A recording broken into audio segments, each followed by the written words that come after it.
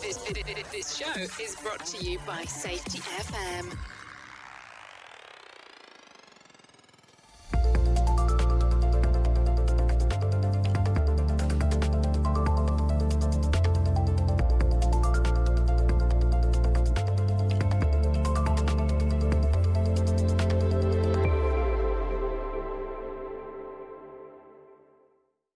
Hi listeners, this is Brent Sutton. Welcome to Season 4 and the 98th episode of the Practice of Learning Teams podcast show.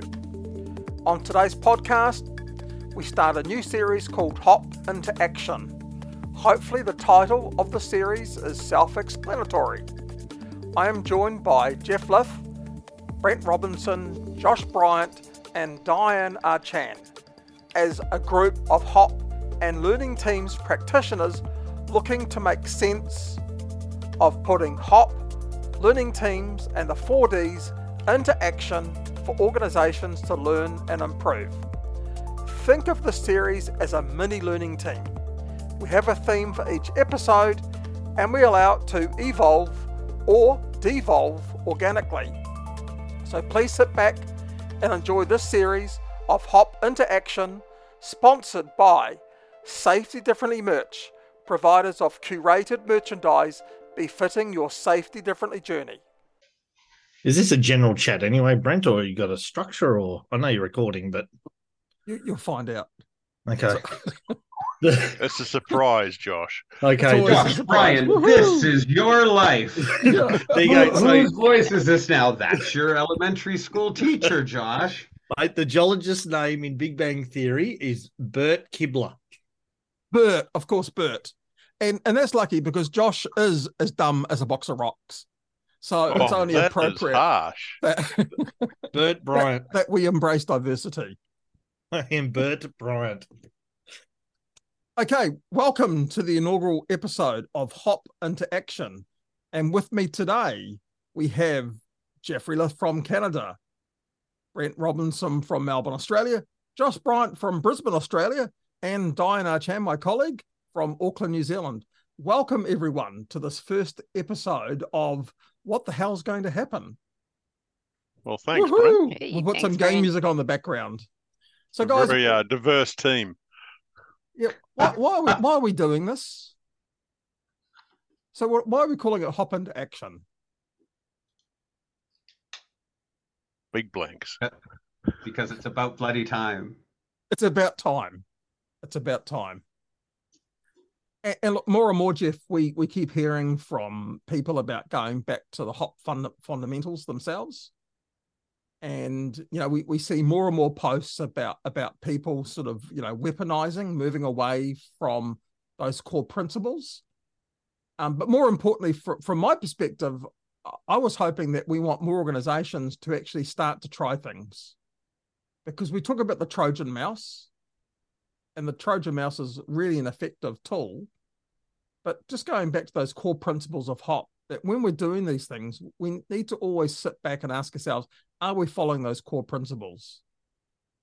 And you know, when we think about that, we talk about, you know, people make mistakes, blame fixes nothing, learning and improving is vital, context drive behavior, and response to failure matters. And I love your one, Josh, when we think about those critical controls and those critical steps, control save lives as that sixth principle. But let's start with the controversial about the 4Ds. So we've just released the new book on the 4Ds. Does the 4Ds meet the HOP principles? Oh, that's a great question. I'm going to say yes. And the reason being is that asking that question about, you know, the dumb sense making is you opening the door to understand systems and context. So it actually meets that. You're actually trying to understand what's making sense. The different is about learning and understanding why things are different. The difficult, I find, has actually come from how leaders are responding. Are they, you know, do they understand that they play a part in maybe implementing some of these difficulties, implementing some of these rubs? And then I always get mixed up and tongue-tied. I really do. The difficult, dangerous. The dangerous. That ownership of the dangerous, right? Why are people having to make adjustments? Why are people in the conditions they are? I actually think that still meets the principle of, error is normal because you are introducing humans into your system. So you might be able to introduce them into that dangerous environment, introducing into that system. And knowing that, they've had to adjust to the rub, that's where that blame fixes nothing, really trying to understand that normal work through asking the 4Ds. I find that when we're using the 4Ds, what it does is, especially with the front line, we're actually being vulnerable. We're asking the question, what are we asking you to do that's dumb in your mind? And that really opens the door for them to come back and say, well, this doesn't make sense to me. If we just did it this way, it would be much simpler, or it'd be better, or and so it opens from a management or a leadership principle, or a standpoint. It really makes sense that we're being curious, and I think that's what I've found. And once you open that door, people are starting to come to you, and it really breaks down any barriers you might have had there when you turn up to a site, or into a factory, or wherever it might be. And that's what I love about it. It's really changed that conversation from that point of view. Yeah, Brent, from our perspective as well with the 4Ds, even, we've tried to ingrain the HOP philosophies into the business where I work. Could I go out in the field and say to a supervisor, can you tell me the 5 HOP philosophies? Unlikely, but they know that it's woven through the DNA of the business. But the 4Ds has just really resonated to them to say, hey, I don't need to be coached in facilitation to go and ask these questions. And the 4Ds has really opened the mind of leaders to go out and really understand and be curious. Yeah. So I guess, when I think about that question, Brent, I look at it a number of ways. The 4Ds gives you a place to start that conversation, and a really easy one, exactly as Josh has said. You don't have to know the 5 principles intimately in order to have a really good conversation that's valuable to the front line straight away, and valuable to supervisors and management. So it's almost like the tool brings out all of those principles, but is a really good scaffold to introduce the new ideas and to test that as you go along. So for example, the team learns. So at the end of the 4Ds, you can ask, what is it that we learned today as a group? What are we seeing with regards to, those errors that are being made by ourselves or others that we're interacting with. So as a facilitator, knowing those principles and how to ask those questions to help people learn is great. And then just getting all of the information about the context around how that's driving behavior is amazing as well. So I think it's such a great multi-use element, really. Again, don't use it from a vanilla point of view. Look at it from where your organization you're working with, or where you are in the organization. It is a great question and great conversation. I think, Brent, that it is true the way this space evolves to stay. It is important that we stay true to this founding principles, and so it's a very fair question. But I like the conversation we're having, and that the nature of Hop in Action is we don't necessarily lead with the principles or lead with the philosophy, but we can refer back to it as needed, and we've already, I think, exemplified it, so people tend to get those principles a lot more. But to answer your question, I was hanging back to see what the team would come up with, but to answer your question head on, I mean, I'm super biased, but I'd say I think it does a really good job on all of the HOP principles. I'd say it does a reasonable job on the 3 tenets of safety differently. I'd say that it's somewhat safety too, and that it kind of orients us in the general direction of maybe HRO like thinking off in the distance around the curvature of the Earth. But I think it's certainly on with the HOP principles. I think I'll still say about the safety 2 angle is that Eric really wants us to look at the whole and focus on balance between creating gain and preventing loss. And so I think it's perfectly valid in the safety 2 discussion to look for those operational rub points or weak signals. I mean, it is true we're still looking to left of center on the bell curve a little bit,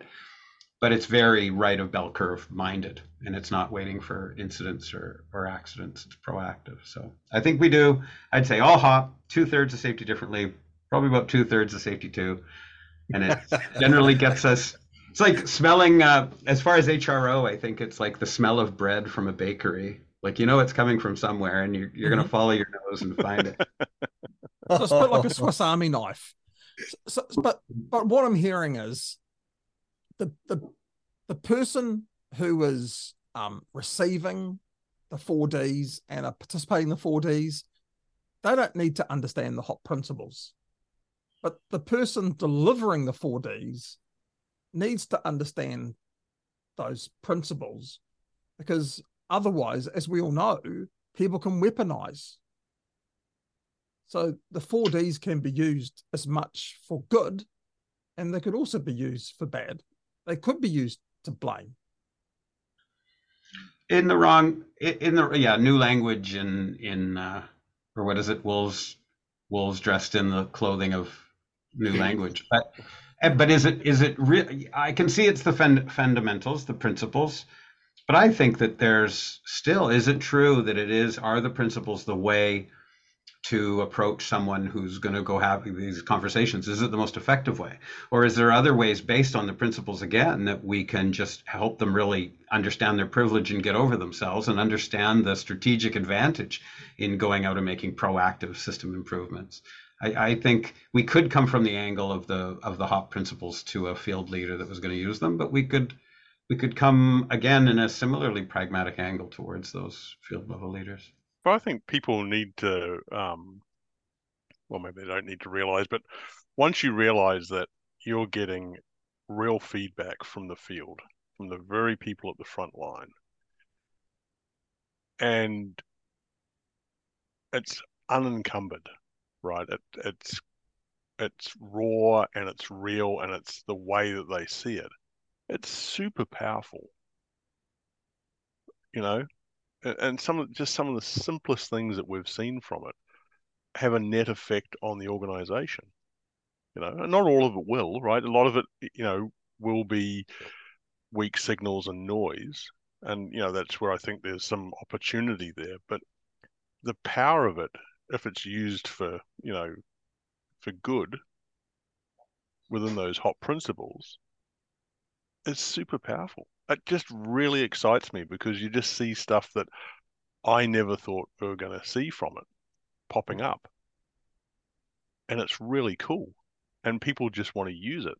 And once you make it available and easy to use, and people get a positive reaction from it, it sort of grows on itself.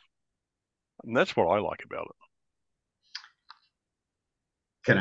Can I interject with a question? I want to put that back to Josh and say that, yep, we can go and we can ask, and we've had good success hearing what we want to hear, even in organizations that are really new and are still kind of blamey or still like a little safety one. We can still go ask those questions and still get the answers. But it's what we do with the answers once it's received. And so the simplicity of asking, how we talk to leaders, what they need to know before they go asking.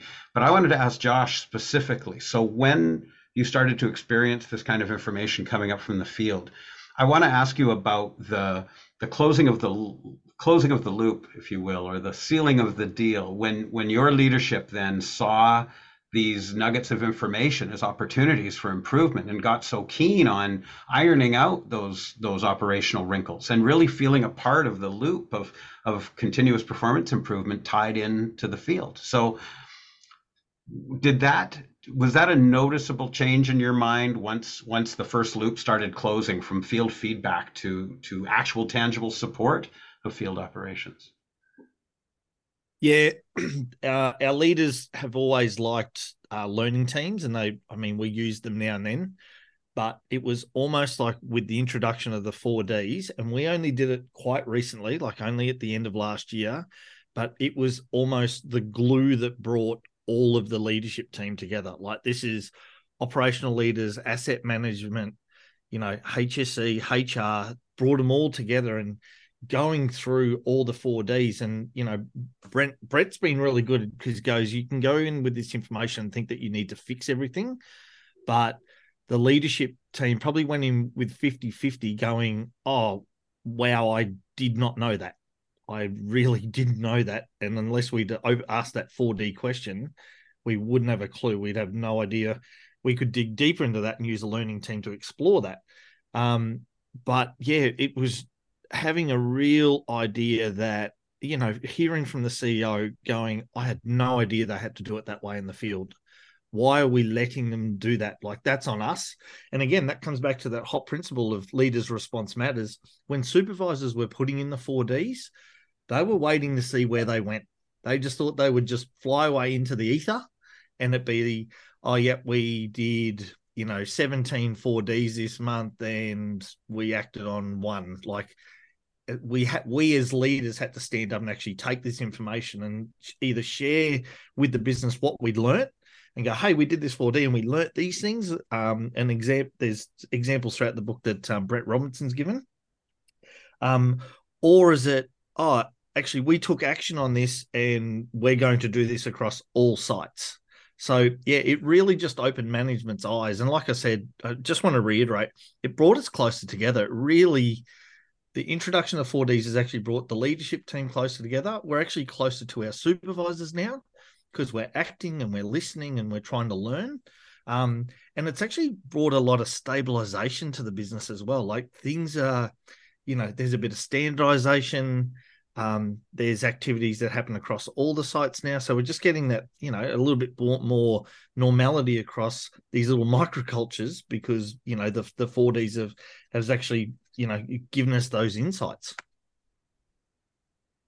Yeah, that's precisely what I was thinking, Josh, is that thinking again about that prep is that sure, the fundamentals are important for preparation, but I don't know that the preparation was so much as we phrased it there initially. It's not for the asking of the questions, it's for dealing with the results, the information of the questions, yeah. Right? And it's those foundational concepts that I think really have to be solid to go back and close the loop, to seal the deal, to make the improvement, to be motivated, yeah. And have the courage to take all this information on board and not be afraid of all that powerful information that it's. Yeah, I mean, our first month we had 60 4D workplace insights, and it was completely overwhelming. But again, thanks to the coaching of this group, because I feel I'm the operations type person, right? So I can go and test this and micro experiment what this team puts forward as well.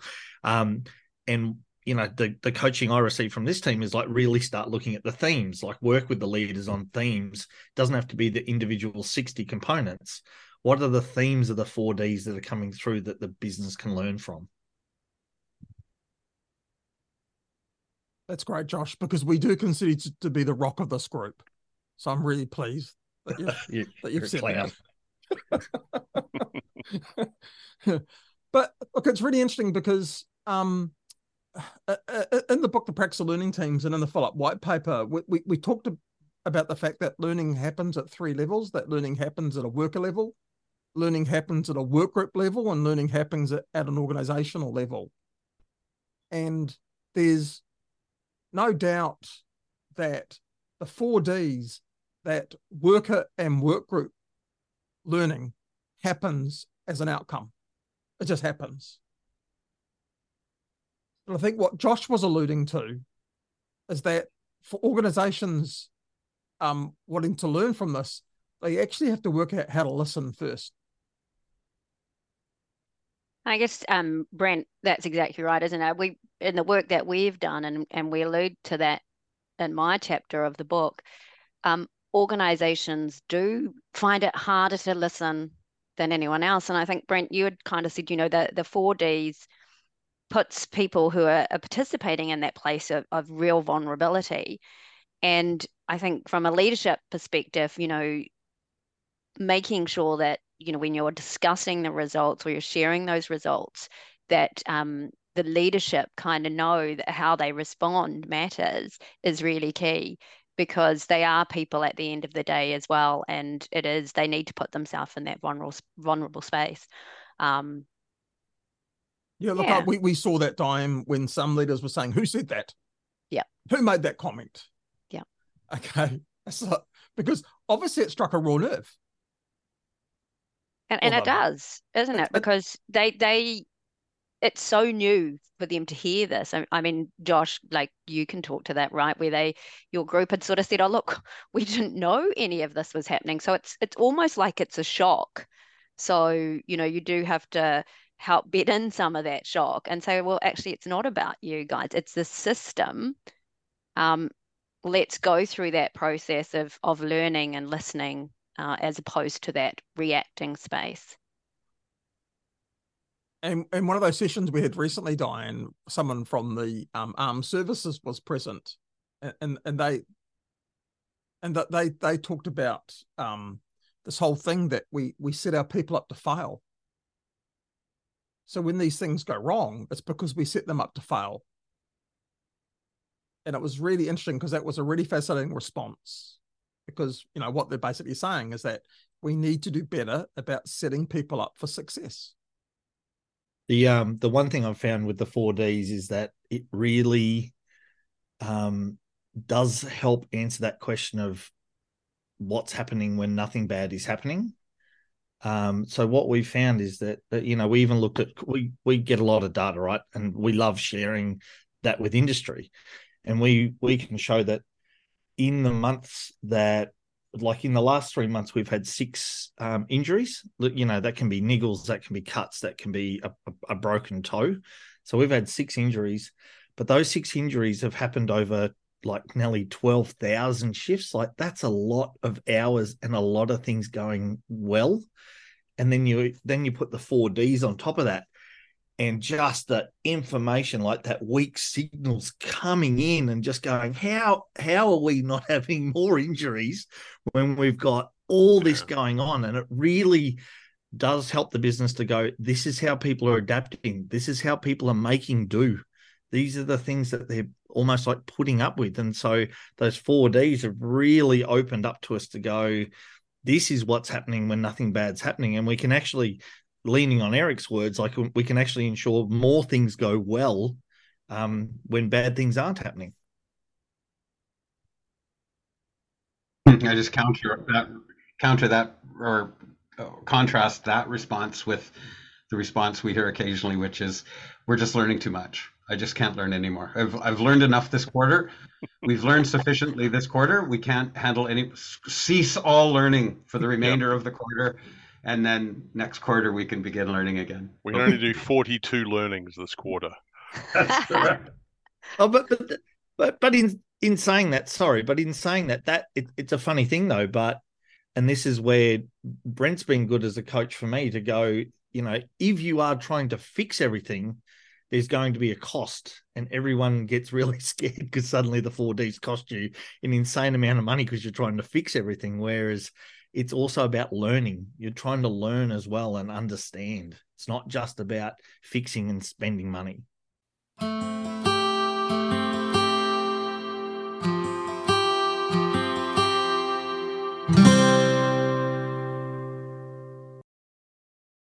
Welcome to Safety Differently Merchandise, the premium sponsor for the Practice of Learning Teams podcast show. Our curated lines of inspirational clothing, headwear, cups, stationery and more, at Safety Differently Merchandise, is befitting of your Safety Differently journey. I am Arthur Taylor, Chief Designer. I have spent decades on Savile Row, and honored to bring my talents, for all fine purveyors and devotees of HOP, Learning Teams, Safety Differently, Safety 2, and the New View. Please visit the store, and purchase our fine goods at safetydifferentlymerch.com. And now, back to the show.